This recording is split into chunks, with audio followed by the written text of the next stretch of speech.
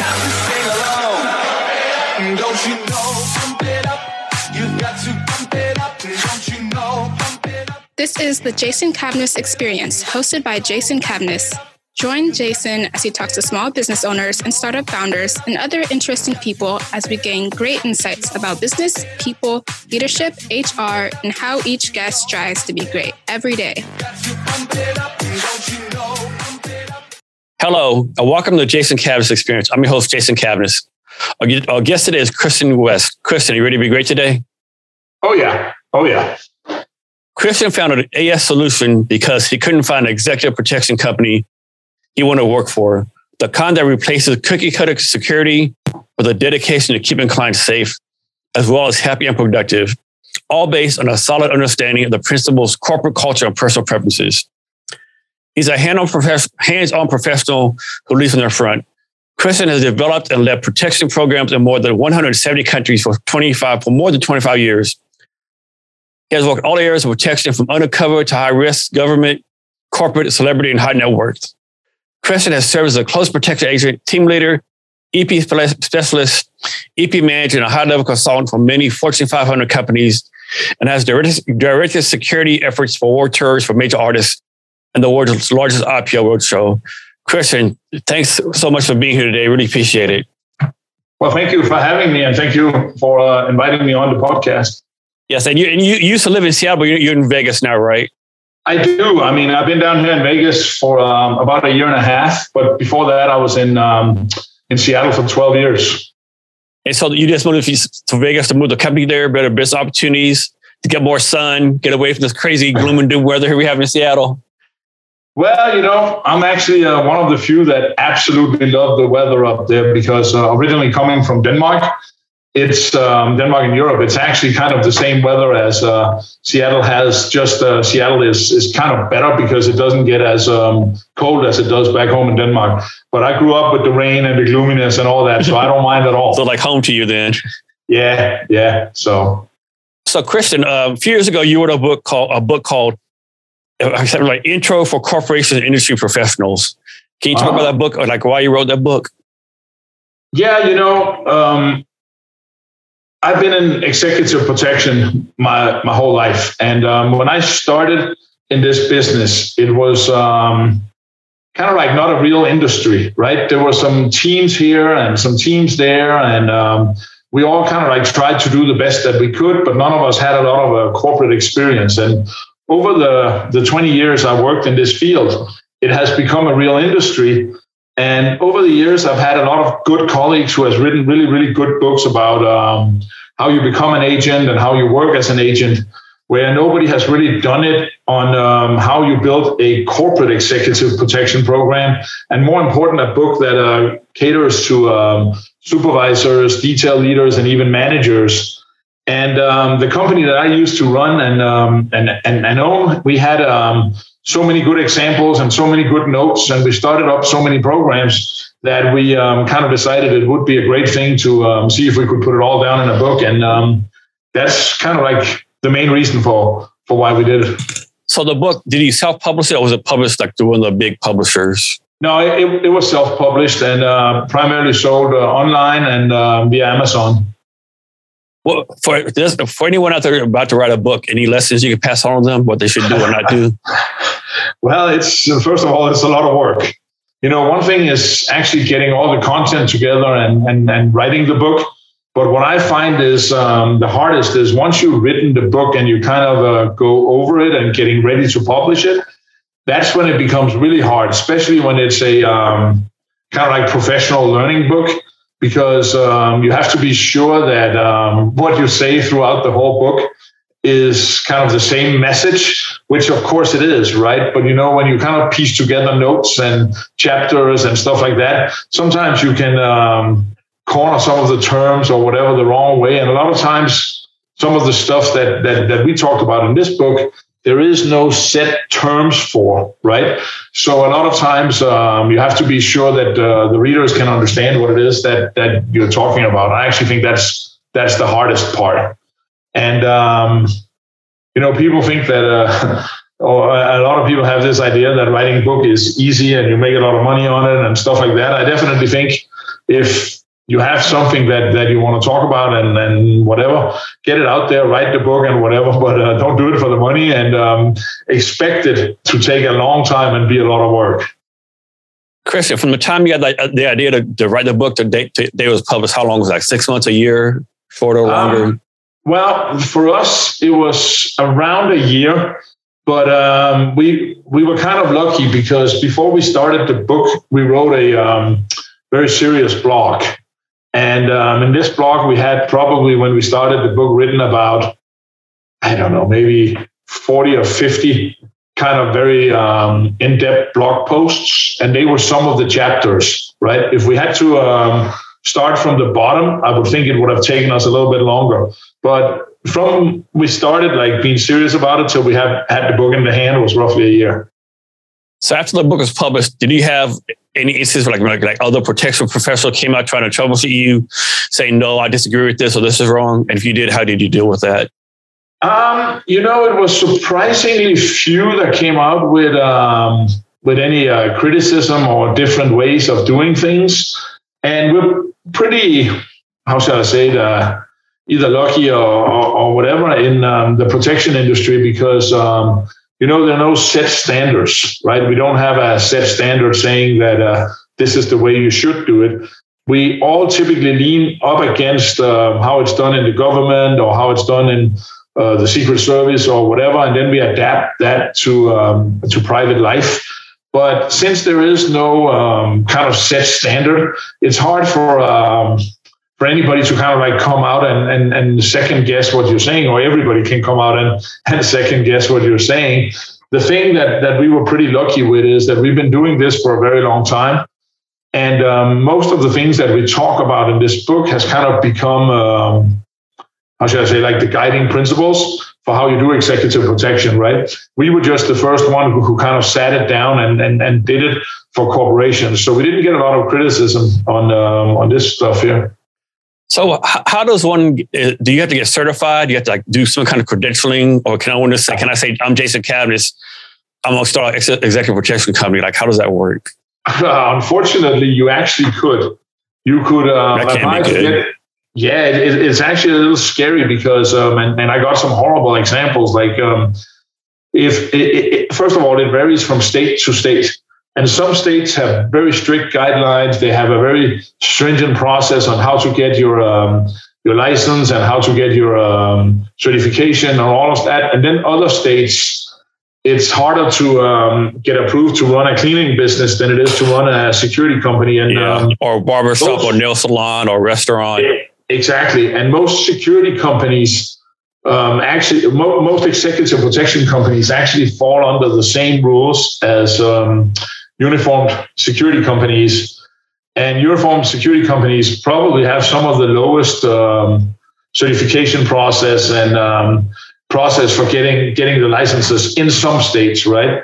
So it's not hard to start a company, unfortunately. And once you start the company, each of your employees, of course, has to get a license or a guard card or whatever it's called in the different states. And that varies from some states. It's actually a process where you have to go through X amount of training. And in other states, you pretty much just have to fill out the paperwork.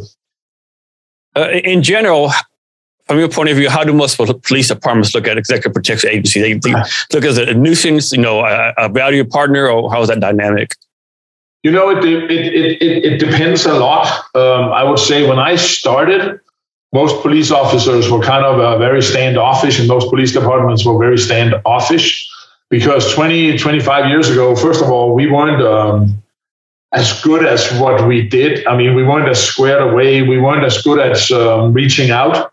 We weren't as good as cooperating and stuff like that. Where now, I think most police departments are either happy with us, embracing it, or pretty neutral. It's very rare nowadays that I hear police departments that are kind of against the security industry, because most people these days have figured out it's a partnership. And people got to remember that anybody in security is supposed to be a proactive function. We're there to hopefully prevent something from happening, where most police activity is kind of a reactionary force, right? That typically comes out if something has happened, or they come out if they have suspicion of something happened, right? And a lot of times we use each other a lot. Of course, security use police way more than they lean on us, right? Can you talk about something called the hasty advance? What is that about? When you go out and do executive protection, one of the most important functions that you have is that you go out and do what we call advance work. Advance work is typically kind of like planning taken to extremes, right? Because you make a plan for how you're going to provide the security for, let's say, a visit to downtown Seattle.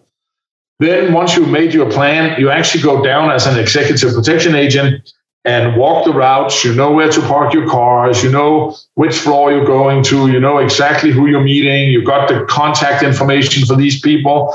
And you kind of do the whole plan ahead of time. So when you come with your VIP, you know exactly somebody's meeting me here. We park the car there.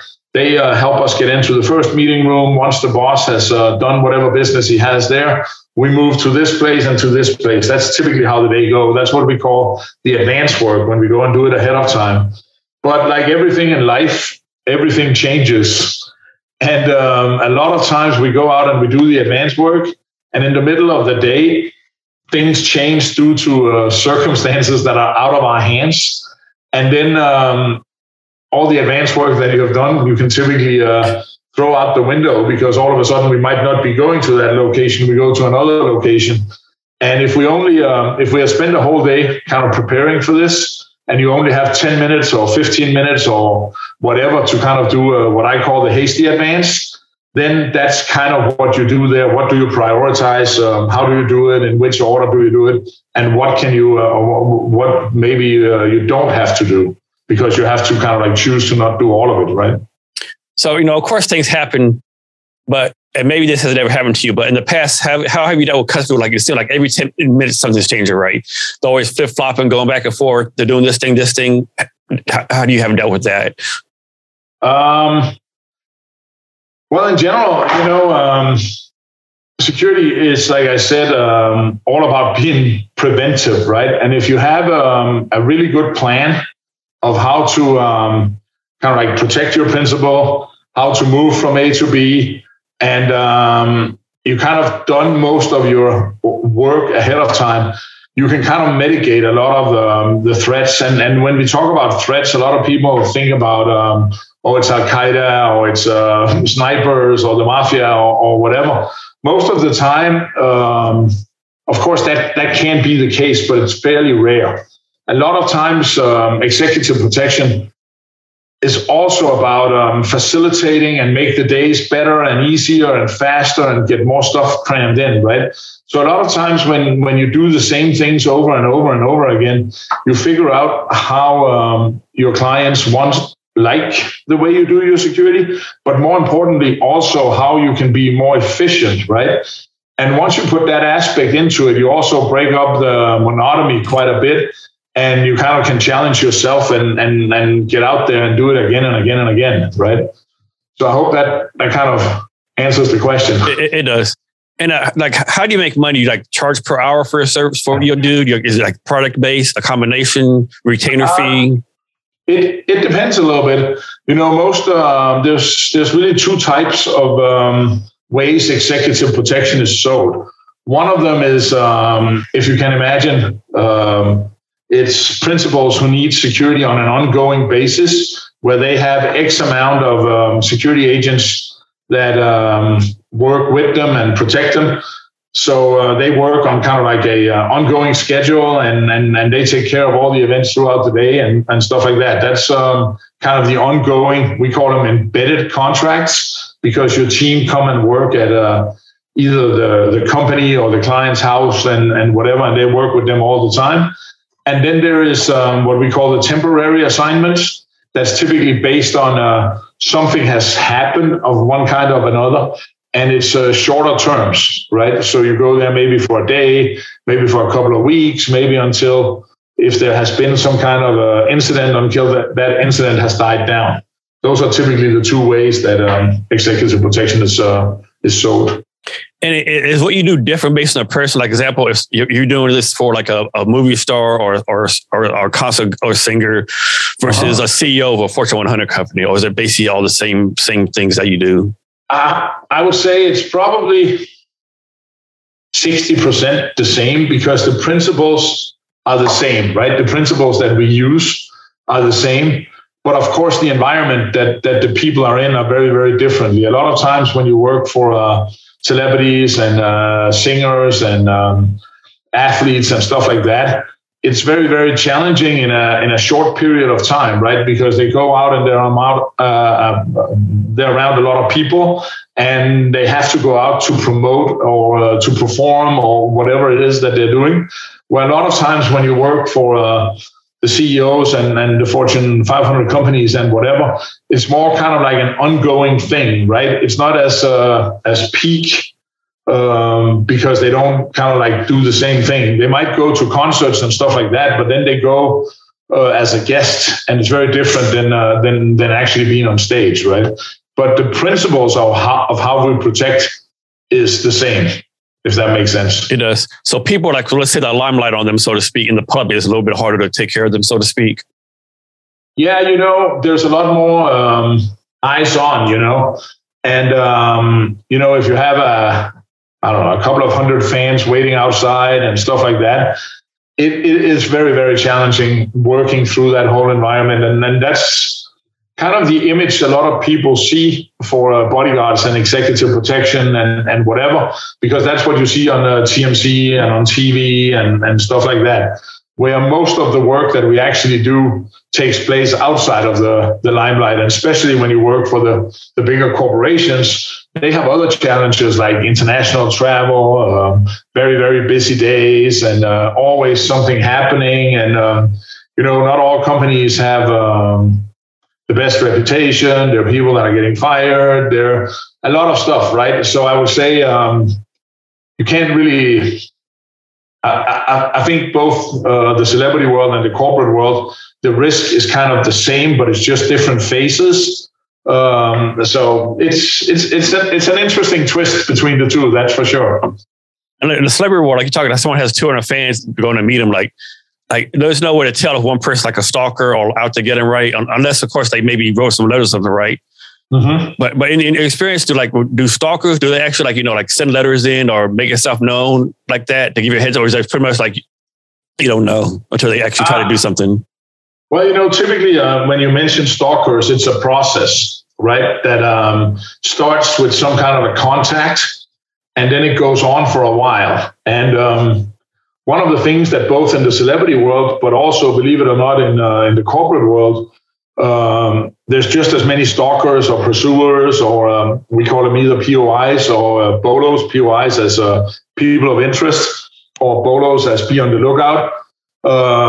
And it's typically a process, right? And if you're a good executive protection agent, you pick this up, you work with the EAs, you work with the people who handle the mail and stuff like that, and you pick it up early, and you kind of figure out, is this kind of a fan? Is it a fan that's kind of like misunderstood a little bit, or has this threatening nature? If it has a threatening nature, is this something that's realistic? Is it somebody who had the means and potentially could do something about what he or she is threatening to do? And you slowly try to figure out who is this person. Maybe you can figure out who they are, find a picture of them or whatever, so you know who you're looking for. But a lot of times you don't know. And then you just know that maybe you've had a pursuer or a stalker who's talking about an incident on this and this day or whatever. And then you have to build your security plan accordingly, right? Yeah, no, I can't think of examples, but you always hear the news, about, people going to court, for harassing people, stalking them, celebrities like what's it called, the cease and desist orders, stay away, sit them on his feet, whatever. Yeah. Yeah, that's the thing, right? And if you're able to get to there, well, then the people who are stalking them is actually committing some kind of a crime, right? And you can get the police involved, right? But a lot of times you haven't gotten through there, right? And when you go out, you really separate between two different things, right? There is the the people who seize the opportunity.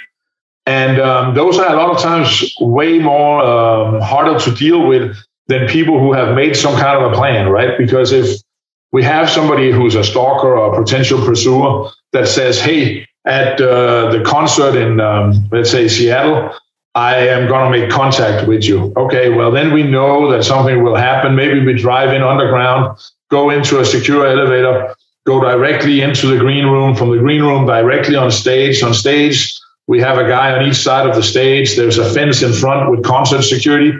It's relatively secure. We can take the principal out the same way and stuff like that. It totally sucks that you have to do it like that, but you can keep the person secure. What's really hard is if there is somebody who seizes the moment that we don't know about, right? Because then it can pretty much be anybody who recognizes this person and wants to pursue for an autograph or think this person is really, really annoying. A lot of times what we see, if we take people to sports games, is that there's a lot of emotions in the fans.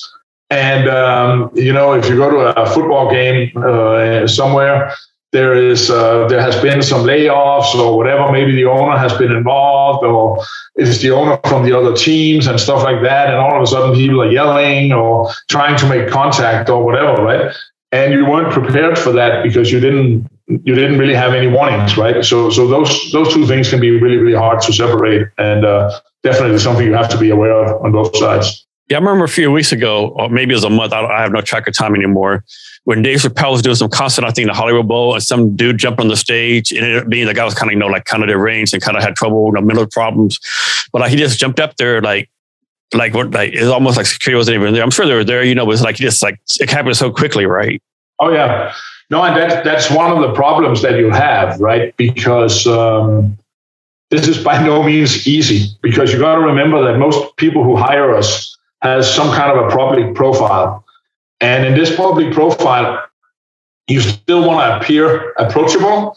You, of course, don't want to send a signal that you're scared. And maybe you don't even know something is supposed to kick off or whatever. So if you think about it, if Dave Chappelle in that incident has one or two guys, they would typically be placed either on the side of the stage or down in the pit in front of the stage, or at least one of them, and then one up in the backstage area. But if this guy decides to jump the fence from the other side, you'll always be kind of a couple of steps behind before you get there. So as an EP agent, you got to rely on concert security. You got to rely a lot about on physical security, like barriers and fences and stuff like that. Else it's impossible for you to secure the principal completely.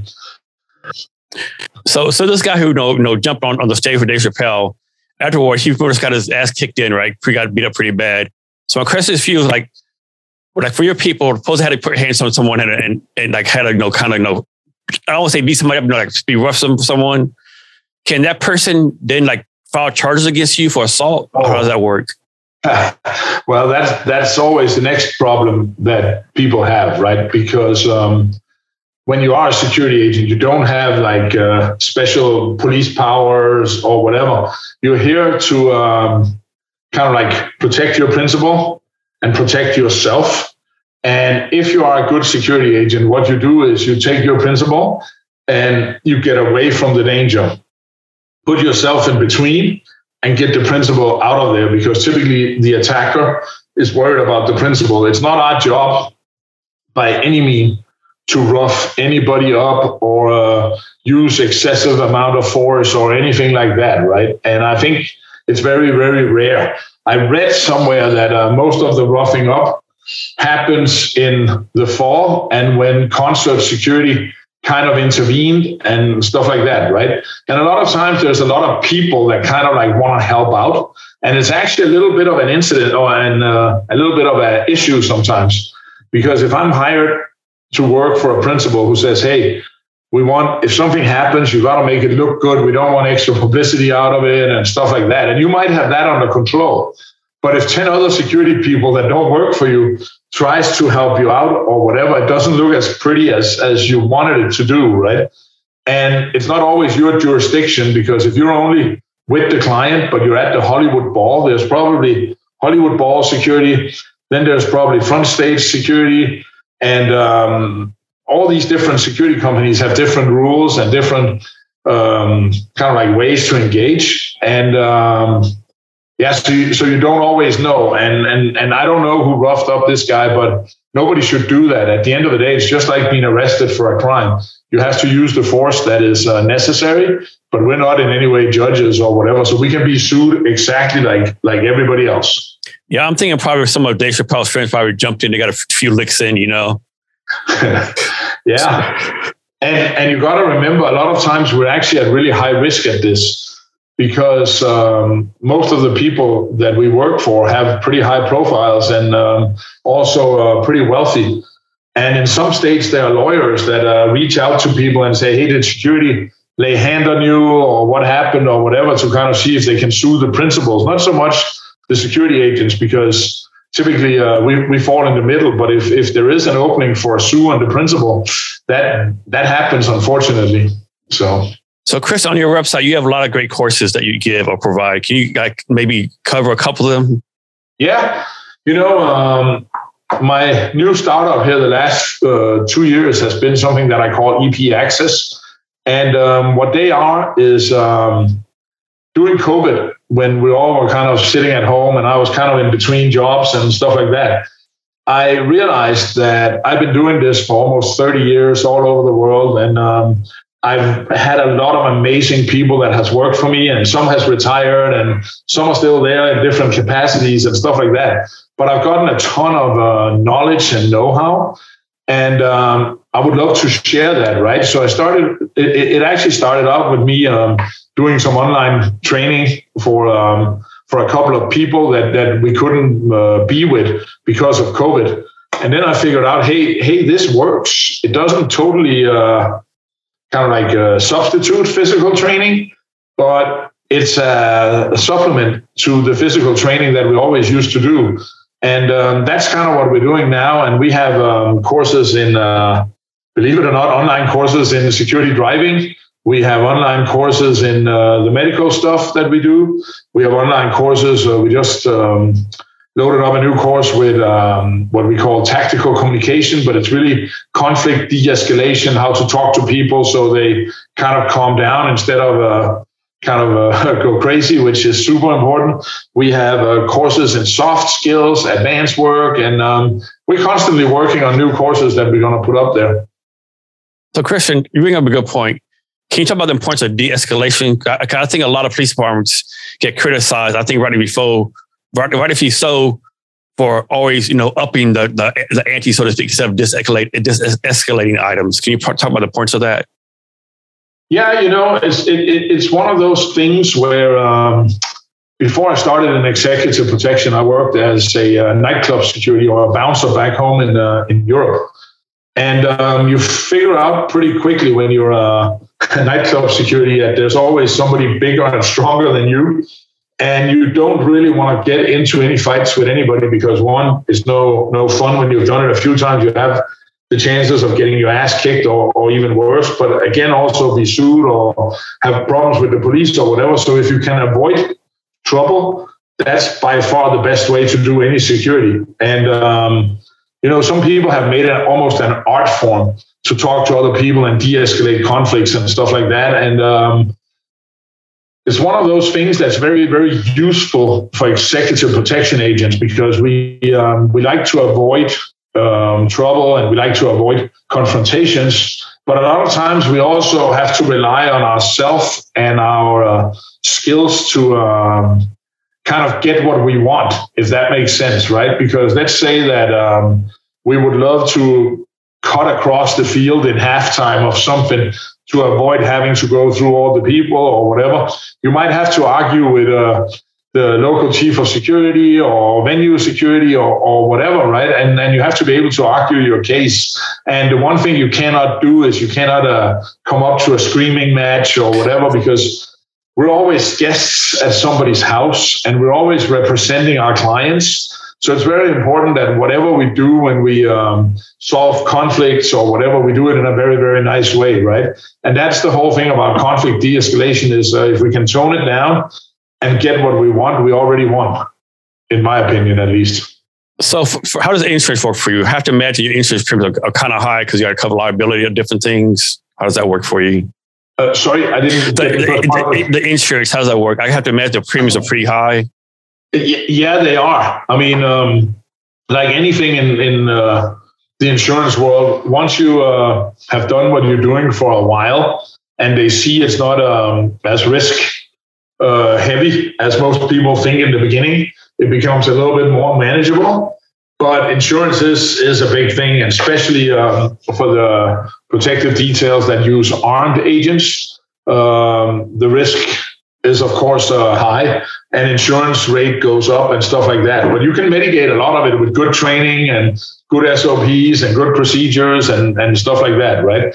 And it's built in to the service already from the beginning if you're good at what you do, right? So it's not easy, but it's doable. So, Christian, what do you think most people get wrong about your industry? I think people get a lot of things wrong. I think if you look at most people that think about executive protection and bodyguards, they think about two things. They either think about the big guys with the sunglasses that are pushing people out of the way that we saw in the older days in kind of like the celebrity world, or they think about Secret Service, who is always in a suit, look like $1 million with their sunglasses and their earpieces, and they run next to the president's car and whatever. And that's none of these two are correct for what we do, right? I think that's one of the biggest kind of misunderstandings. The other misunderstanding that everybody has about being an executive protection agent is that it's a very action kind of field because, these guys probably fly around the world with their guns, solving problems, saving the world, like the hitman's bodyguard or whatever. And that's so far from the truth as it can be, right? I have to imagine y'all bored quite a bit of time.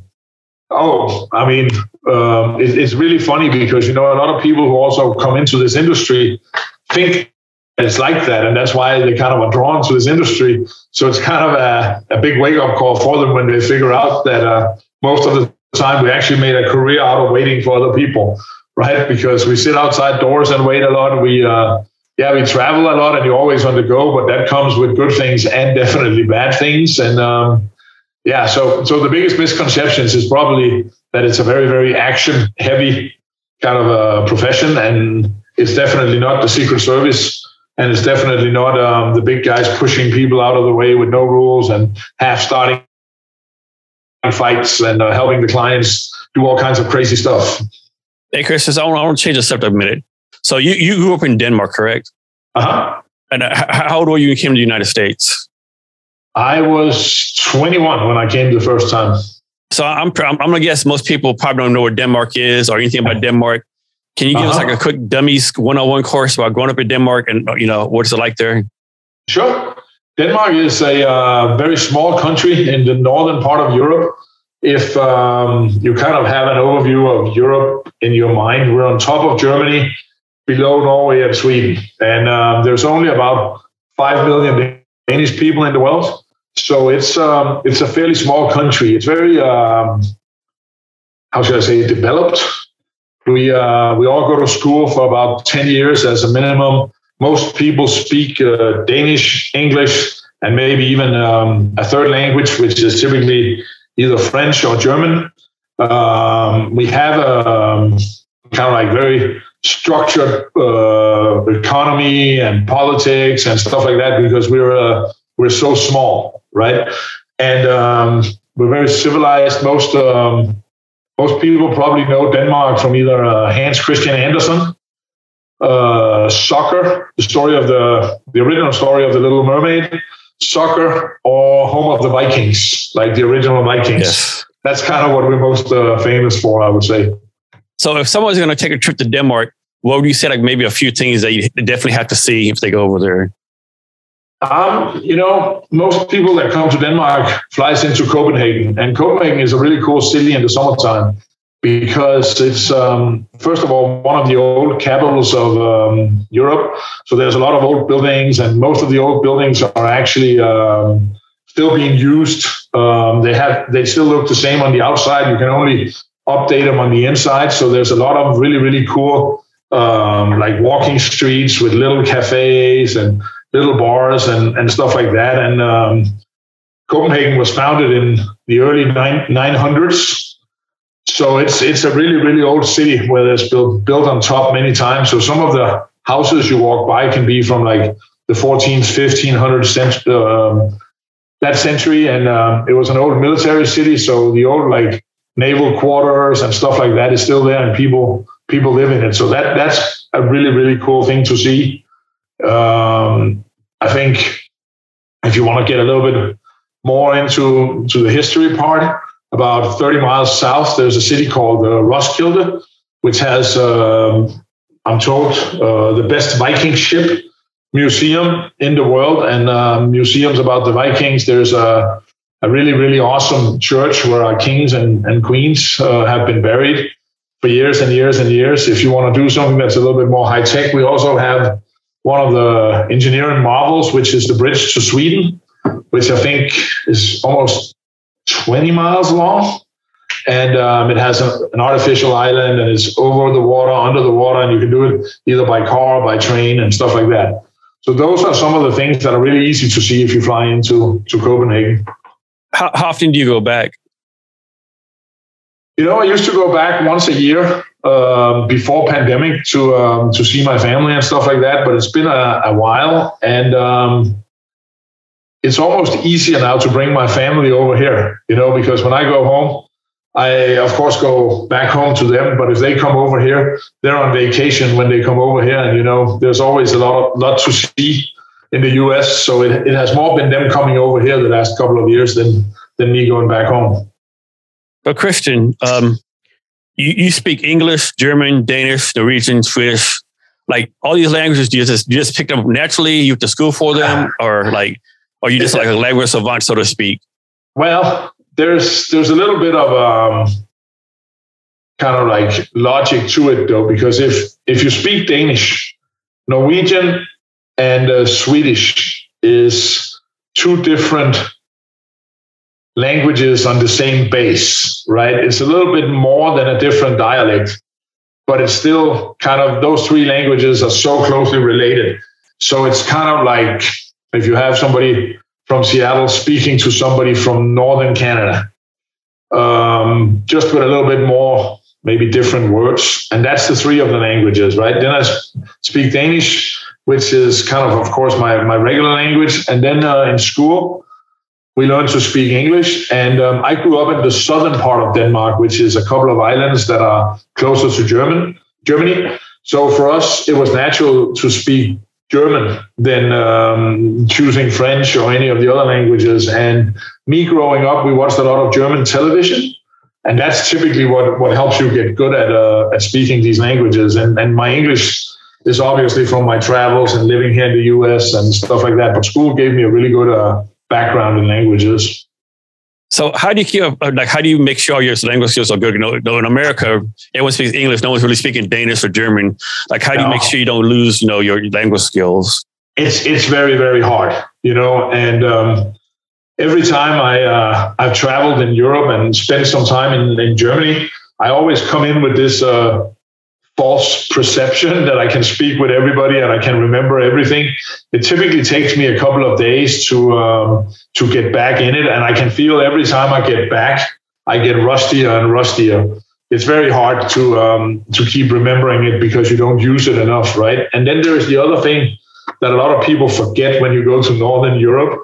That is that everybody speaks English and everybody wants to practice their English. So if you try to speak German to a lot of German people, they will automatically be nice and switch over to English because they can hear that you speak English better than you speak German, right? Mm-hmm. So it's very, very hard for you to keep these languages up when you go back. And, probably a couple of years from now, it would be lying to say that I speak these languages 100%. Now, can you rewrite and speak all these languages? I can make myself understandable. Okay. Let's put it that way, and I can understand what they're saying. It's always easier to understand what other people say in foreign languages than it is to talk to them, I think. So, Christian, how did you, going back when you first started, what got you interested in this industry, and how did you even get started in this industry? Well, it's actually a little bit of a different story. Like I said earlier, I was working as a nightclub security or a bouncer.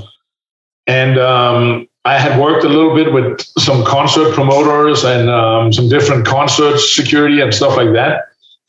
And one night I was working, these young kids come in and ask me if I wanted to move with them to the US because they have gotten a recording deal in Los Angeles and they needed a security agent or a security, they called it back then, we called it a bodyguard. They needed a bodyguard and a driver to kind of help them get around. And, when you stand there on a Friday night, everybody's drunk and everybody tells you stories. So, of course, you go, yeah, no problem. I'll do that. And I didn't really think much of it. But on Monday, their manager actually called me and said, hey, this is serious. If you want to do this, we're leaving in 2 weeks. And I talked to my now ex-wife about it. And she was actually the one who pushed me and said, hey, why don't you go for it and see what it is and try it out? And if it's fun, I'm going to come over and join you for a while and we can live in America and see how it goes. We can always come back home.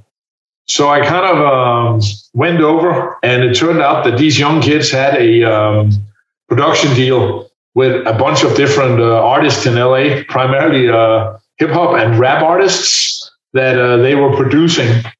So it was kind of like from Little Denmark straight into Los Angeles. It had to be a culture shock, I'm guessing. Oh, it was like day and night. I mean, most English people haven't even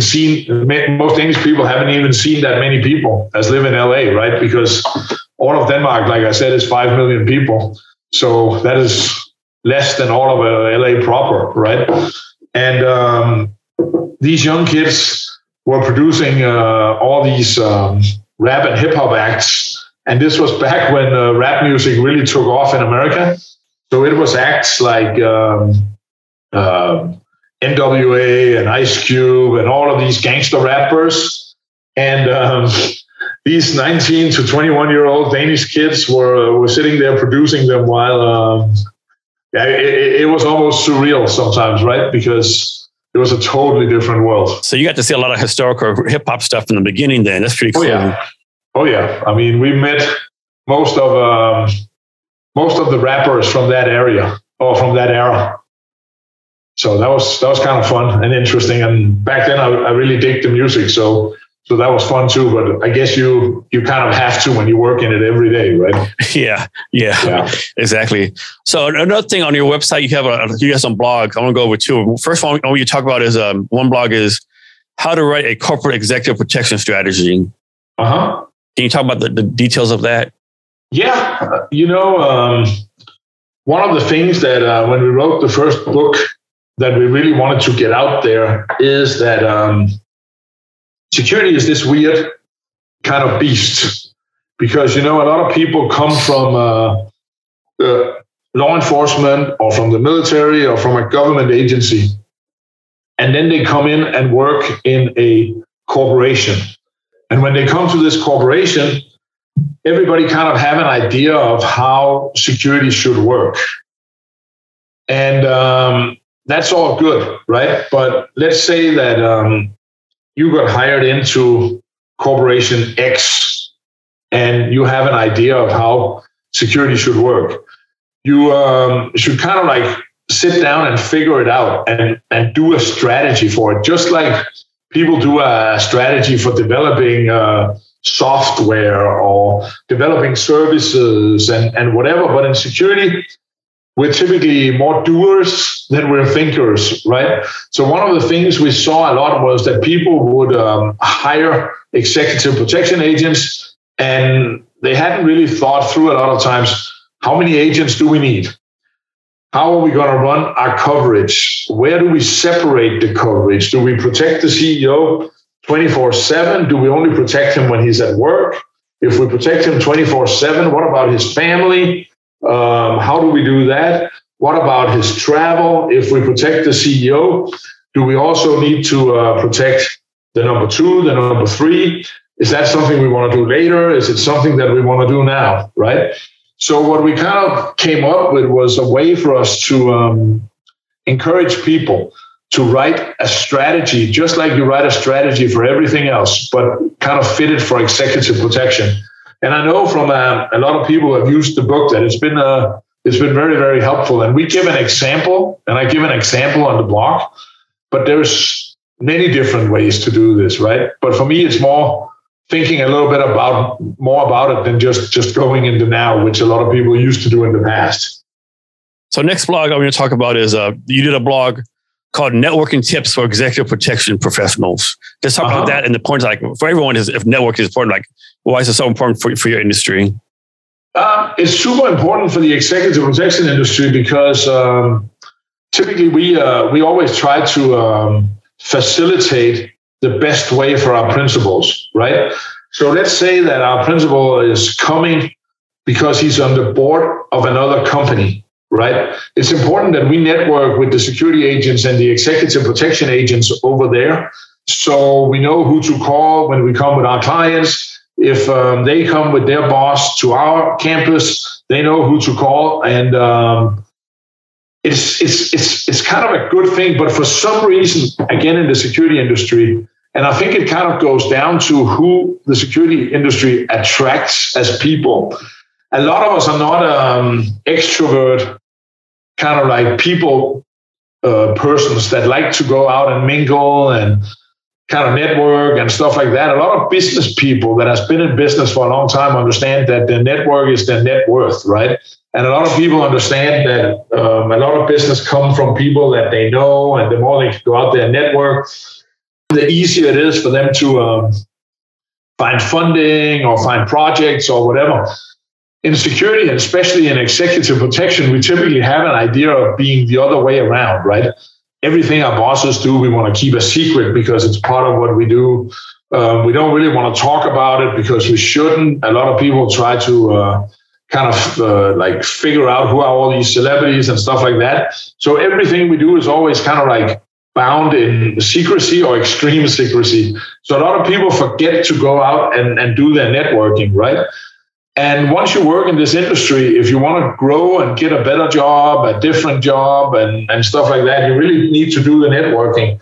Because also, a lot of people don't realize that executive protection is very personalized with the agents, meaning that no matter how good you are, you typically have a lifespan on each team. And if you want to go from your own team to another team when that lifespan is up, it's very important that you know the other people in the business so you can get a job, right? And a lot of times, maybe not as much now when the executive protection industry has become as big as it is now, but before, it was very hard to find all these different teams, right? Because you can't just call, let's say, Starbucks and ask for Starbucks executive protection team. That will probably never get you through there. You would have to figure out who are the people that I need to talk to and stuff like that. And the best way to do that is through networking. And you'll actually be surprised. A lot of people who has taken our courses in this and wrote this blog and stuff like that, they come back and tell me how eye-opening some of these things are. And then I talk to other people who are in business and kind of understand networking, and they're kind of like, yeah, this is the backbone of what we do, right? So it's kind of interesting. So Christian, from your point of view, what kind of characteristics or values make up a successful protection person? That's always hard, and it's one of the things that we always try to analyze and figure out. But I think most people would think that I would say, like, you have to be really good at shooting and fighting and medical stuff and all of that, but you can learn that. Those are kind of like the hard skills that people can learn. What I think is important is that you're flexible and positive, and you're a self-starter and a self-motivator, because a lot of times you kind of have to solve your own problems, and you have to figure out how you do that yourself, because not a lot of people are there to help you with it. So I think those are important. I think it's very important that you have a professional kind of demeanor and a positive attitude, because a lot of times there's also this misunderstanding, that people who have a lot of money and people who need executive protection, they're not as busy as other people. which is probably as far from the truth as it can be, right? Most of the people we work for work 14 to 18-hour days every day. You're always on the go. So it can be sometimes a very, very hard and lonely job to always be on the road as a protection agent. So it's very important that you can pick yourself up, be positive, get your work done, be a self-starter, be a self-motivator. So I think those are probably the most important kind of attributes that people need to have. How does this work? Like, suppose you're protecting someone and they're going to fly from Seattle to, we'll say, Los Angeles. Like, do you all schedule flights for them, the transportation? Like, how much detail goes into that?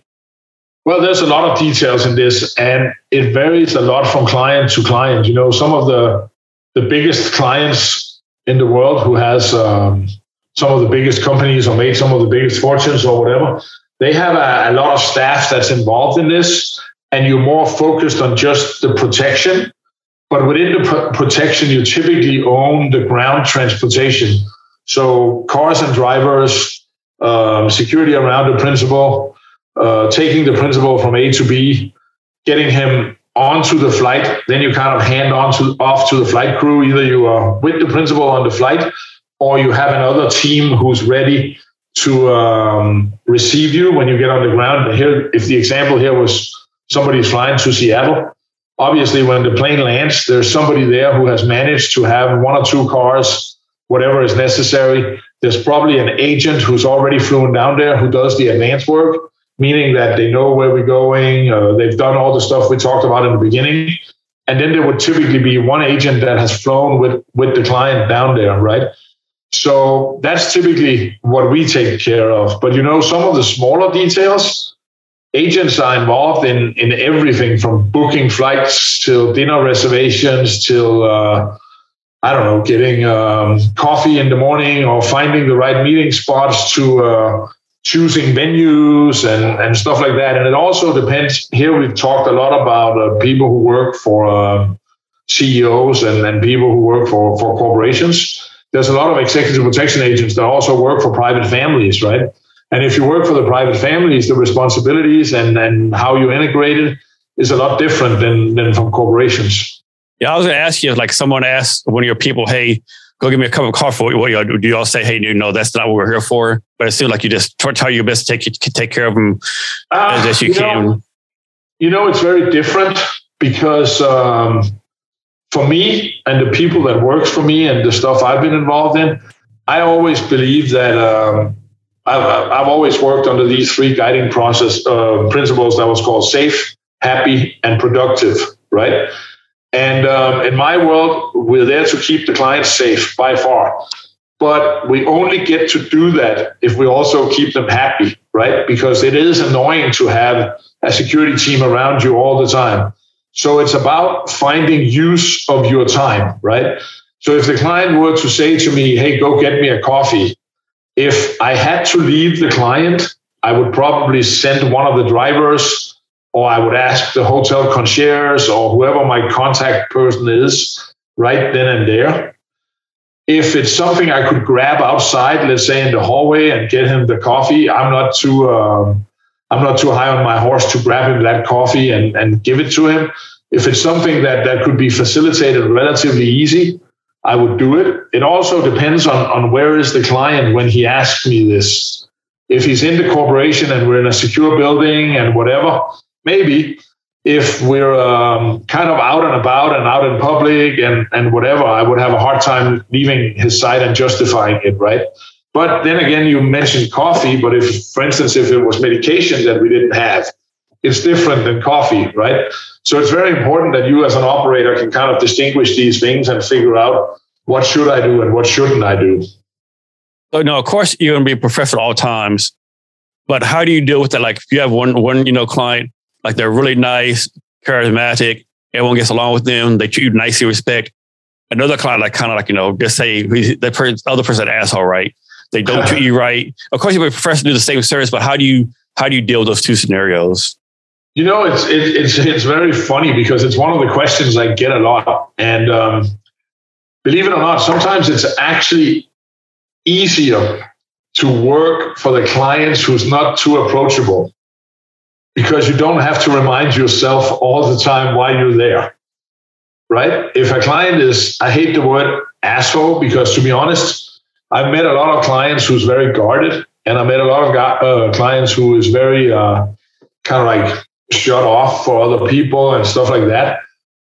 But in my experience, it mostly comes from them being who they are and getting to this level and stuff like that. And once you work with them for a while, they open up. And of course, they all have different personalities. Some are very jolly, and some of them are not that outspoken and whatever. But it's actually very, very rare that we've had clients that were direct assholes. But I hear from a lot of other teams that we've been super lucky. So on the asshole side, I don't have that much experience with it, except from, I think, one of the biggest mistakes that a lot of EP agents does is they think that we're there to be the client's friends, which is absolutely not true. We're there to make them safe, happy, and productive, right?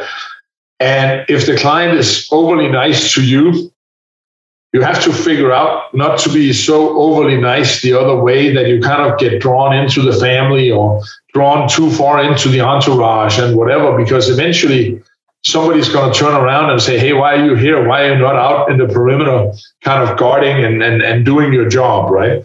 And, a lot of these people, like you said, are very, very charismatic. They're kind of owning the world. They're on TV all the time. When you go home and be with your family and you go to like the neighbor's house and if they know what you do, people sometimes ask you questions about who you work for and people think it's exciting. So it's very, very easy for especially younger agents to get drawn into this world and think that it's about them, but it's never about them. It's always about the clients, right?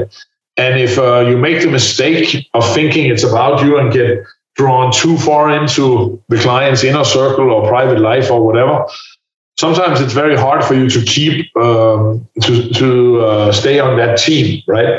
Because once either somebody in the entourage or the client or whatever don't like having you that close anymore, you easily become way more annoying, right? So it's one of the things that we always train and educate the younger agents in a lot, is not becoming what we call the favorite. And in the book, we actually have a whole section about how you avoid what we call the favorite syndrome. So, Christian, back to the example of someone flying from Seattle, Los Angeles. Is it safe to presume most of those people have their own private jet planes? Because I'm guessing most of them aren't flying like regular people on in coach or on a regular plane, right? Yeah, it depends a lot, and typically, we fall under the same rules as most other people in corporate travel. Of course, if we fly with the boss himself, we typically go on the private plane, or if they, for some reason, fly first class or whatever, we would have one guy that was close to the principal, either on the plane or in first class. But everybody else would follow the same travel rules and regulations as everybody else that works for that corporation, right? And they typically have rules that say, any flight over, 3 hours or whatever, you can fly Economy Plus. And if it's anything over overseas or a day or whatever, you might justify you flying business class. And we typically just go with the same rules as them. And if you're on the principal's plane, you typically sit up front, either in the jump seat up by the pilots, or you have a designated seat that's a little bit out of the way, right? And you also, as yourself, want to be out of the way a little bit so you don't automatically get drawn into conversations and you can't hear kind of confidential information that might be spoken about on the plane and stuff like that. It's kind of an art form to stay out of all the stuff you don't need to know about. So how does this work? I might be saying this wrong, but I'm presuming you do this travel, you take weapons with you. And of course, weapons go under the plane. But how do you you're currently checking your weapons in, people seeing those weapons, how do you navigate through that? It's a nightmare. And typically what we do is if it is an armed detail and we have an agent who is doing the advance work, he would typically bring the weapons down. And of course you need to have your CCWs and you need to have whatever permits you need in each different state. And then you would have the weapons go ahead, because if you follow the rules, the guns has to be checked and in separate boxes and all of that stuff no matter where you fly, right? And that'll slow everybody down. So typically we don't take any, if we are with the principal, we typically don't take your weapons on the plane unless you have some special credentials for that. I believe there's some former law enforcement agents and some former government agencies and stuff like that issues permits. So some people can travel with their weapons on the plane, but I've never done it since I don't have one of those. So I don't know exactly how that works. Can you take weapons on private planes? That's a good question, actually. I can't remember what the rules and the regulations are, but I know that as soon as you take weapons outside of the US, it becomes a major issue. And you typically don't want to do that on the private planes because a lot of times when you land privately somewhere, you don't get like the big customs kind of like clearance and all of that. Typically, they just come and look at your passport and then you take off to the first destination. So if you had to clear guns or clear weapons or whatever, it will take some time, right? So we always advocated that if we need weapons, either we get local people that are armed so we don't have to deal with moving weapons around. And if we can't get local people that are armed, we would send them with the advanced guy so he would have some time to get all this prepared before the client shows up. Yeah, it seems like a logistical nightmare. It is. It is. So, Christian, of course, what you do, you have to be confidential, a lot of confidentiality.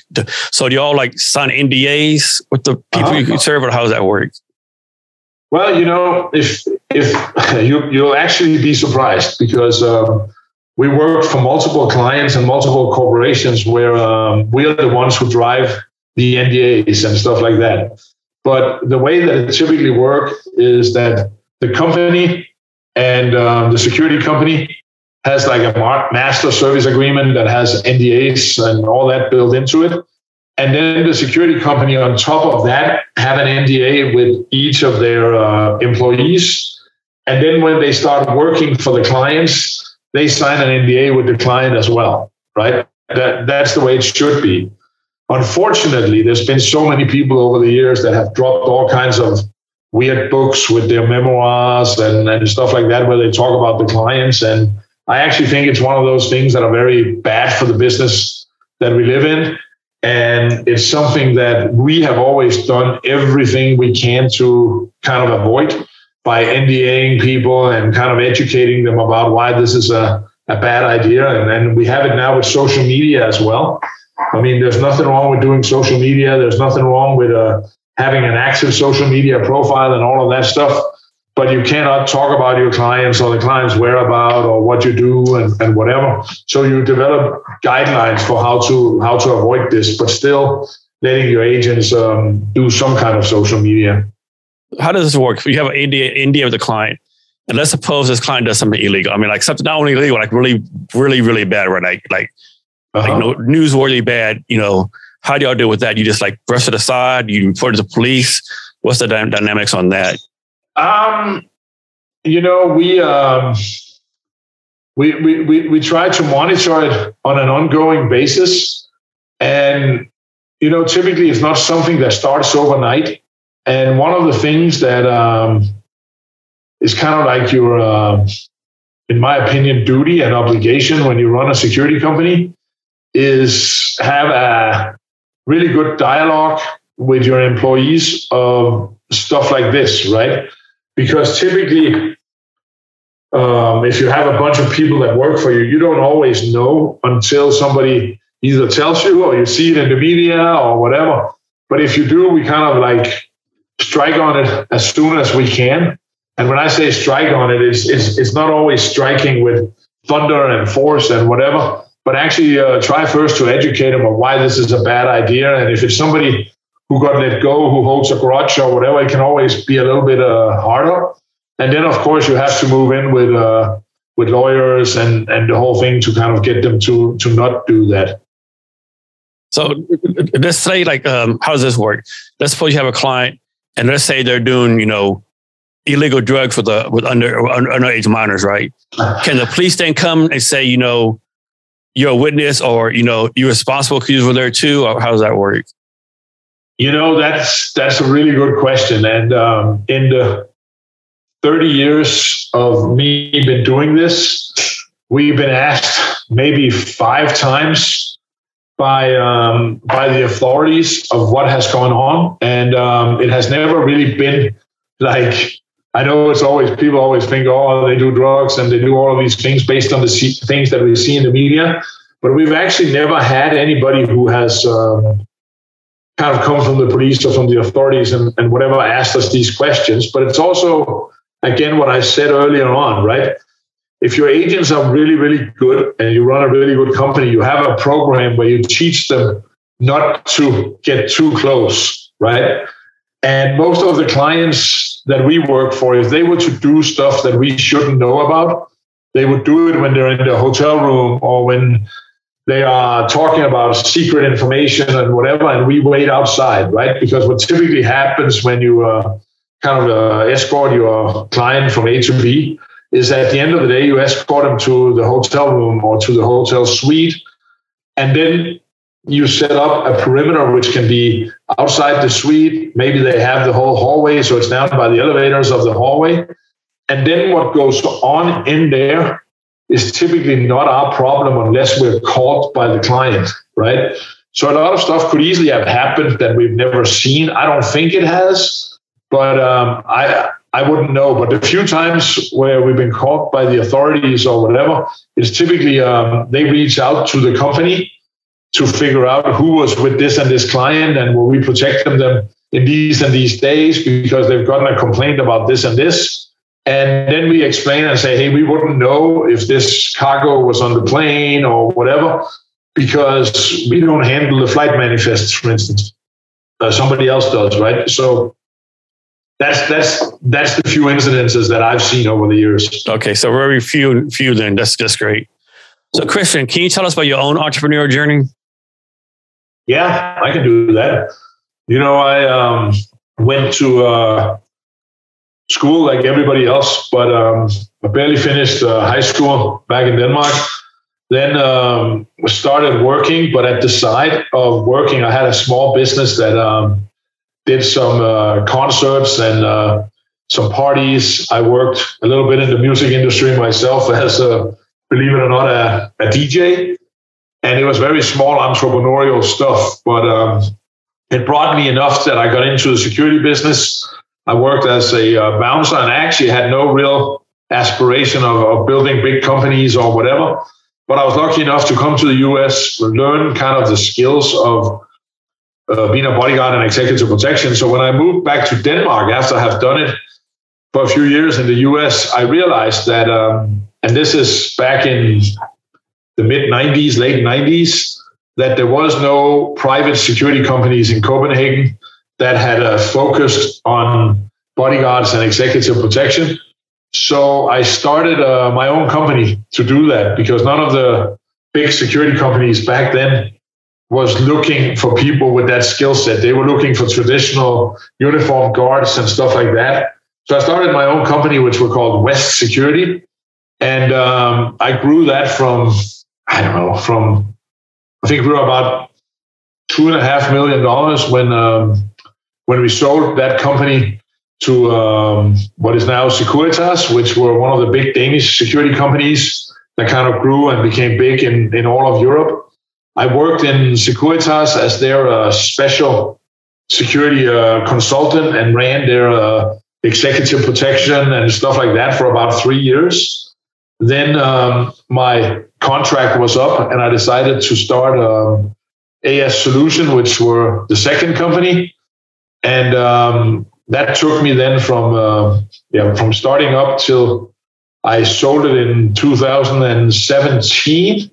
And we had at that point about $35 million in turnover and say about 400 employees. And we worked all over the world. I stayed on for 3 more years with my contract. And when I left AS Solution almost 3 years ago, we were at 60, almost 70 million, on track to do 100.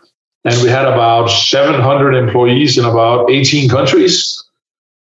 And then over the years, while I built AS Solution, I I've started a couple of other companies that I ran on the side, but it was all companies who would do some kind of a service for executive protection.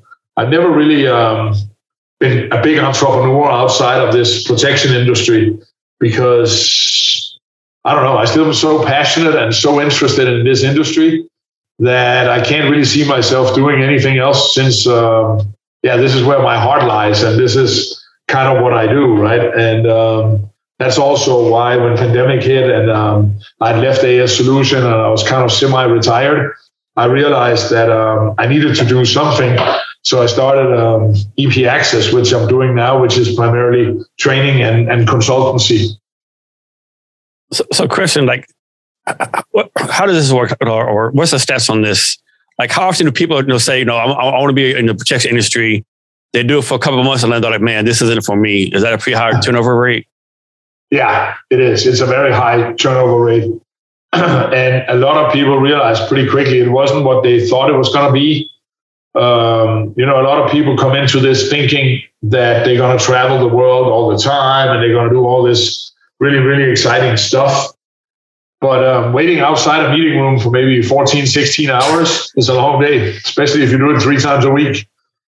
Also, if you work at a private residence, you sit in a small command center and watch the cameras. You go a couple of patrols. And besides that, you make sure that nobody kind of like jump the fences or do anything to harm the family that's in there. It can be pretty boring in the long run, right? So if you come into this thinking that this is kind of like an action figure type job, you'll definitely regret it pretty soon, right? How do you make sure people don't suffer from monotony, boredom, and lose their focus? Yeah, that's be hard because I was Army pulling guard duty a lot of time when I was enlisted. Man, it's just so boring, right? It's hard to like keep focused.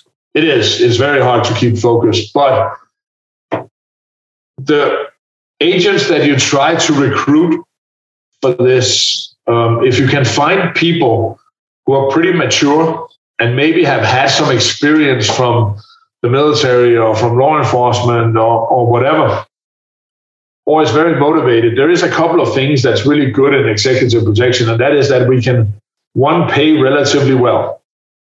And yes, it might be a boring job, but it's not a shitty job, right? At least you sit in if you sit in a control center or whatever, typically it's nice, right? And the shifts are typically long, and the guys that you work with are typically good guys with the same background that you click with and stuff like that. And then it's up to you as a leader to figure out ways to motivate, train, and figure out how do we keep these guys engaged all the time, right? And that, I'm not going to lie, I mean, that's one of the hardest things that we do, because every time people get tired or unconcentrated or whatever is when they do dumb stuff. And sometimes that's very hard to explain to the clients, right? When you have maybe 2 or 3 guys in a control center, but they have to wait 5 minutes to get through their gate because somebody maybe didn't look at the camera and forgot to open the door or something like that, right? So it's very important that you as a manager or a CEO or whatever you do, build in ways to motivate them and always figure out that the guys that you have are happy to be there, right? And luckily, when you can pay them a lot of money for a relatively unskilled job, you can recruit some really good guys that understands that. So let's suppose you hire someone brand new today, and they ask you like, what's my career path, right? Or for future development? Like, do you tell them like, if you stay with us for 10 years, you'd be head of a security company or manager or something? Like, what's the career path look like? Well, that's what we try to do, right? Because typically most people that start would start working at either a private residence or a corporate EP team, and they would be typically starting up doing low to mid-level duties, and then they grow from there to come on, let's say, we call them residential agents or RST agents when they start, and it's typically the ones that do the high-end static security. And then they grow from there to become travel agents and executive protection agents and shift leads, potential supervisors, and if they move on from there, executive protection managers, right? Not everybody's cut out in EP business to be a manager like in any business, right? But the perfect career ladder would be that you start as a high-end static security agents in a residence or on a corporate team, grow from there into the EP team, come into supervision, and then hopefully could be an EP manager or security manager down the road. So, Christian, how does this work? Let's suppose you assign someone to a client because they're more qualified, they're way more qualified. But the client says, no, I actually prefer this person. But in your mind, this other person is like less qualified. How does that work? That's a really, really, really good question.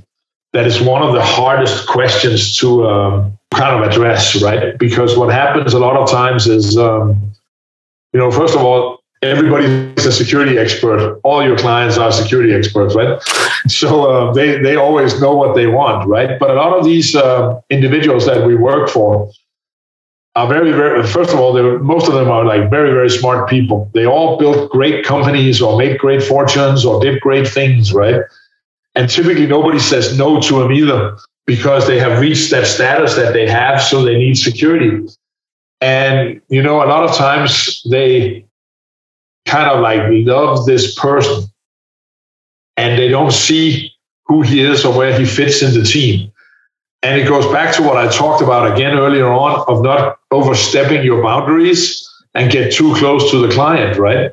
Because if you do get too close to the client, it's very easy for the clients to start loving this guy or girl. And they might not be what the client needs. But a lot of times if they really, really throw their eyes on this guy and they want him to either run the team or they want him to be promoted or whatever, all you can do as a manager is have a dialogue with the client and try to convince them of why it is the way that it is.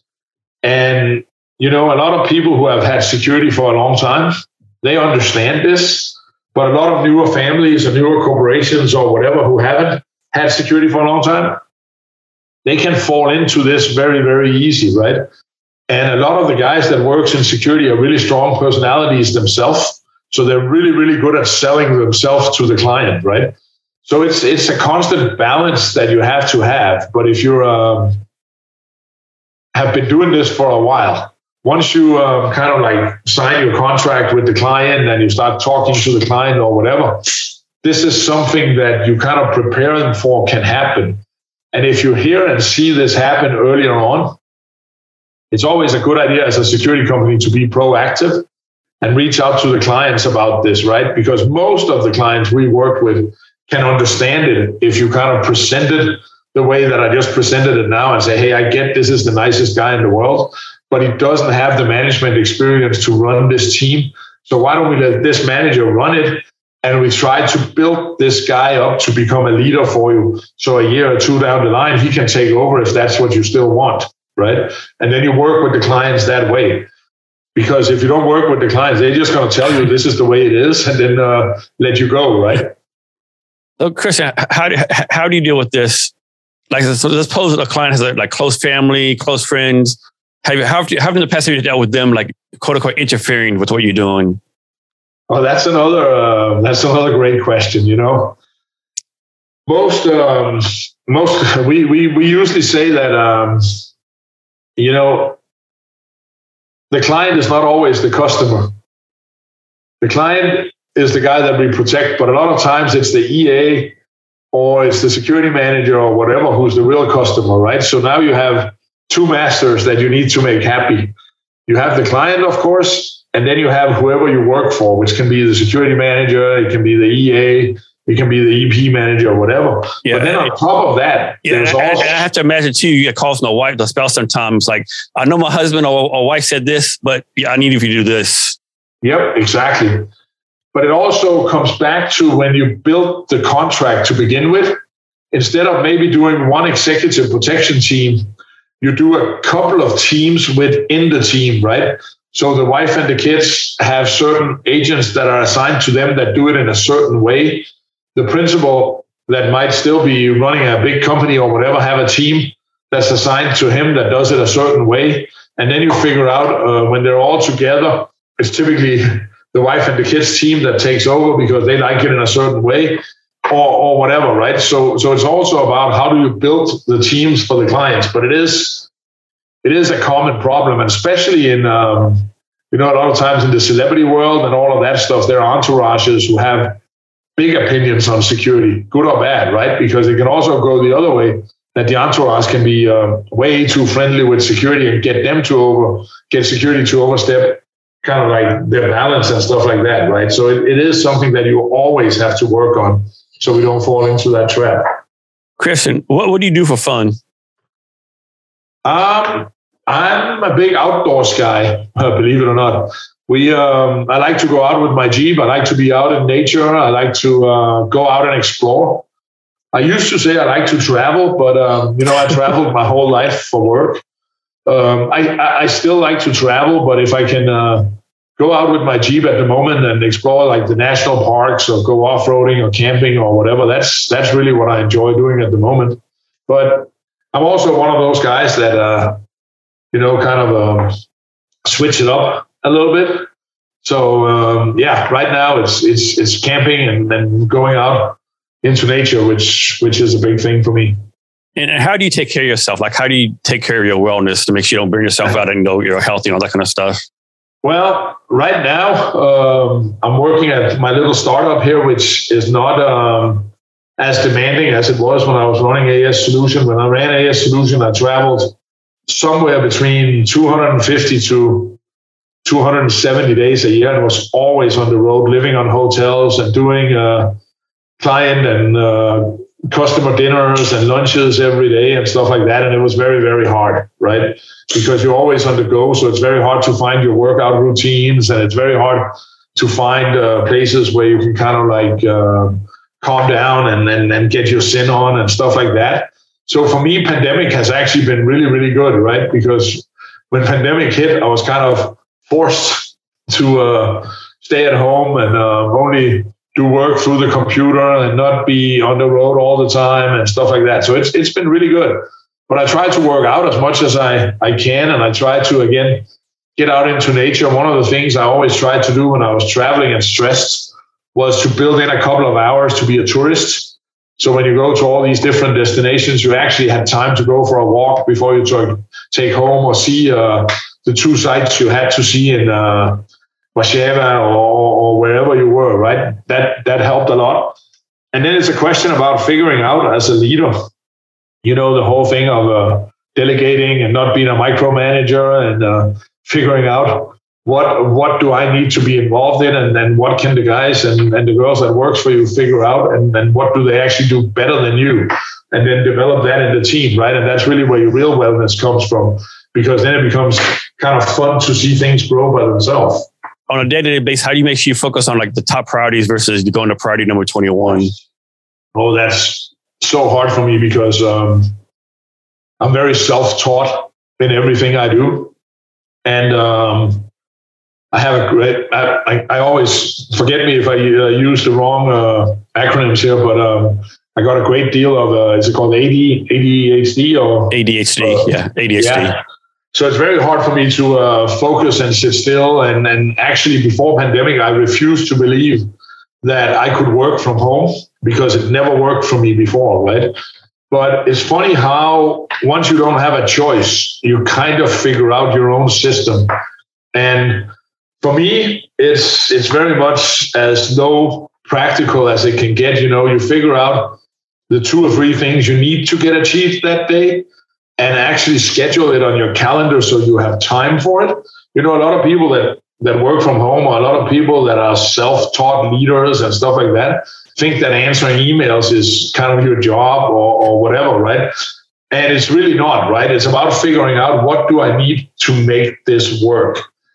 And then one of the things I really started on here during pandemic is to eliminate the noise, right? I don't really have any or too many pop-up emails anymore. I don't really have too many pop-up things that pop up on my computer. I have to go out and look for all of that if I want to see it, right?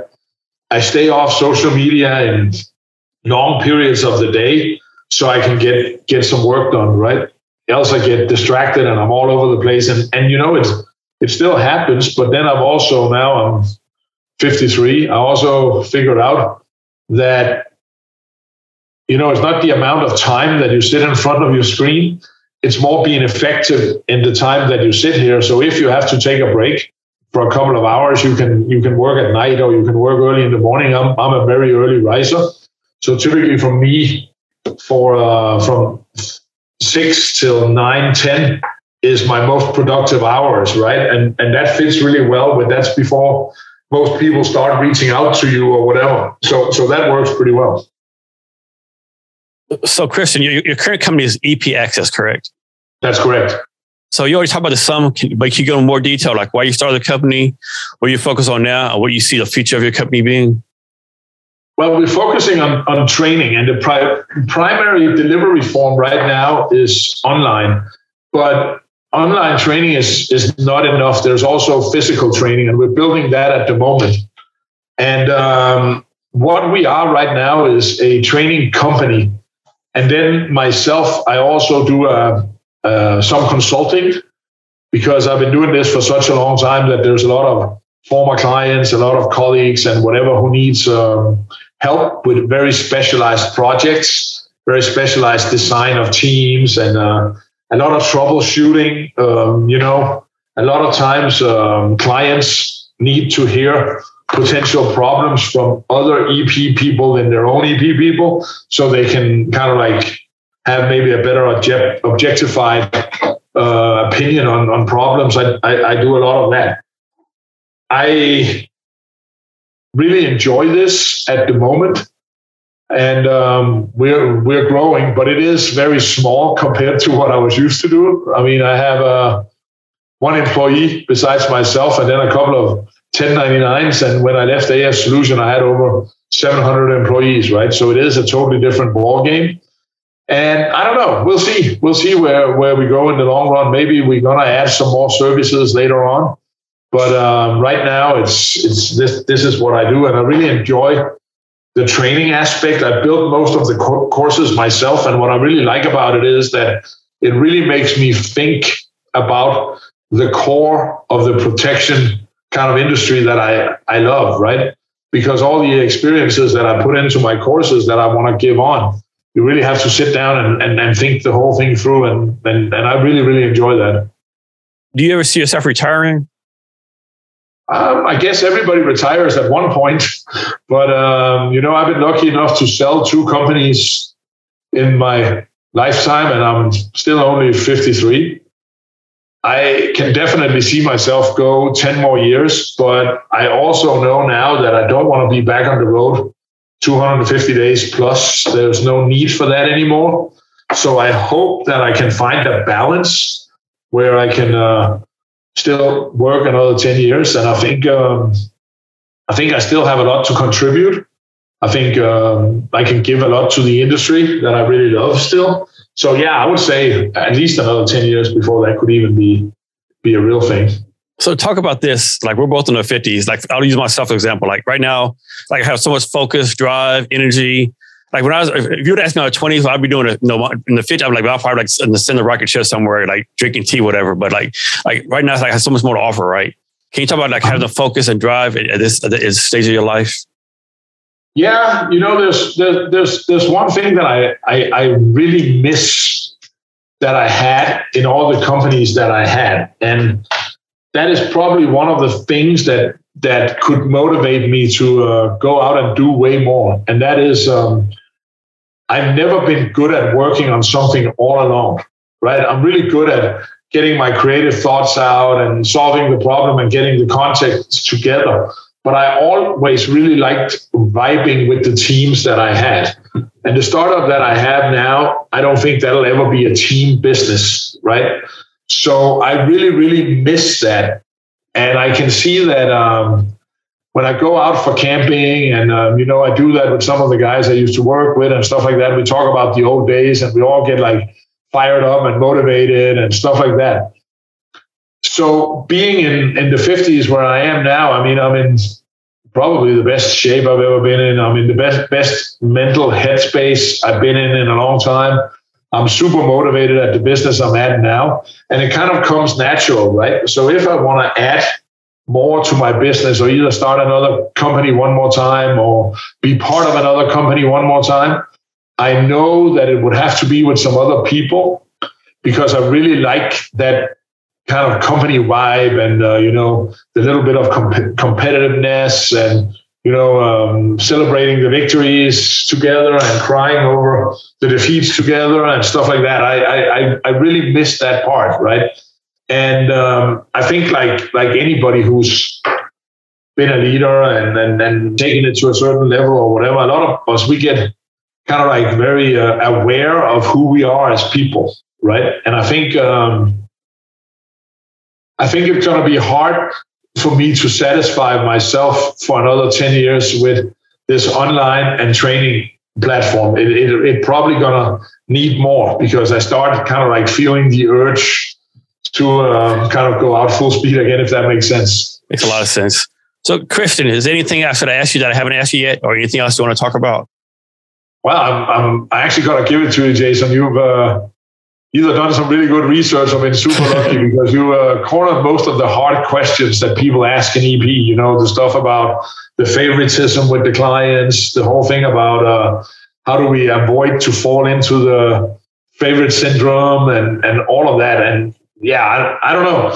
I think this has been really, really interesting, especially because you and I don't know each other. And most of the stuff that I do are typically with security professionals. So it's been really, really interesting for me. Thanks. Do you have social media or anything so people can reach out to you and your company? I do. I mean, I'm big in on LinkedIn. Christian West, my company on LinkedIn is called EP Access. I run on the website, like you mentioned, I run a blog that talk about executive protection and stuff like that. It's www.EP Access, and then go under the blog.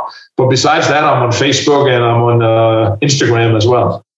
So just search for EP Access and I should pop up right there. And to listeners who have the links to social media on the show notes, you'll find the show notes at www.cabinetshblog.com. Be sure to share this episode with your friends and your network, and rate, review, and subscribe to Jason Cavness Experience. So, Christian, we're coming into a talk. Can you give us any last minute wisdom or advice on anything you want to talk about? No, I think we talked about a lot of things, and I feel like I've talked a lot.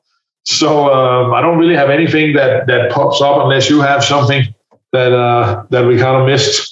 Christian, it's been a lot of fun. Thank you, Christian. Thanks for your time today. I really appreciate it. Thank you, Jason. And to our listeners, thank you for your time as well. Remember to be great every day. Thank you for listening to this episode of the Jason Cavness Experience. Be sure to connect with us across social media at Cavness HR. Thank you, and remember to be great every day. Don't you know, pump it up. You've got to pump it up. Don't you know, pump it up.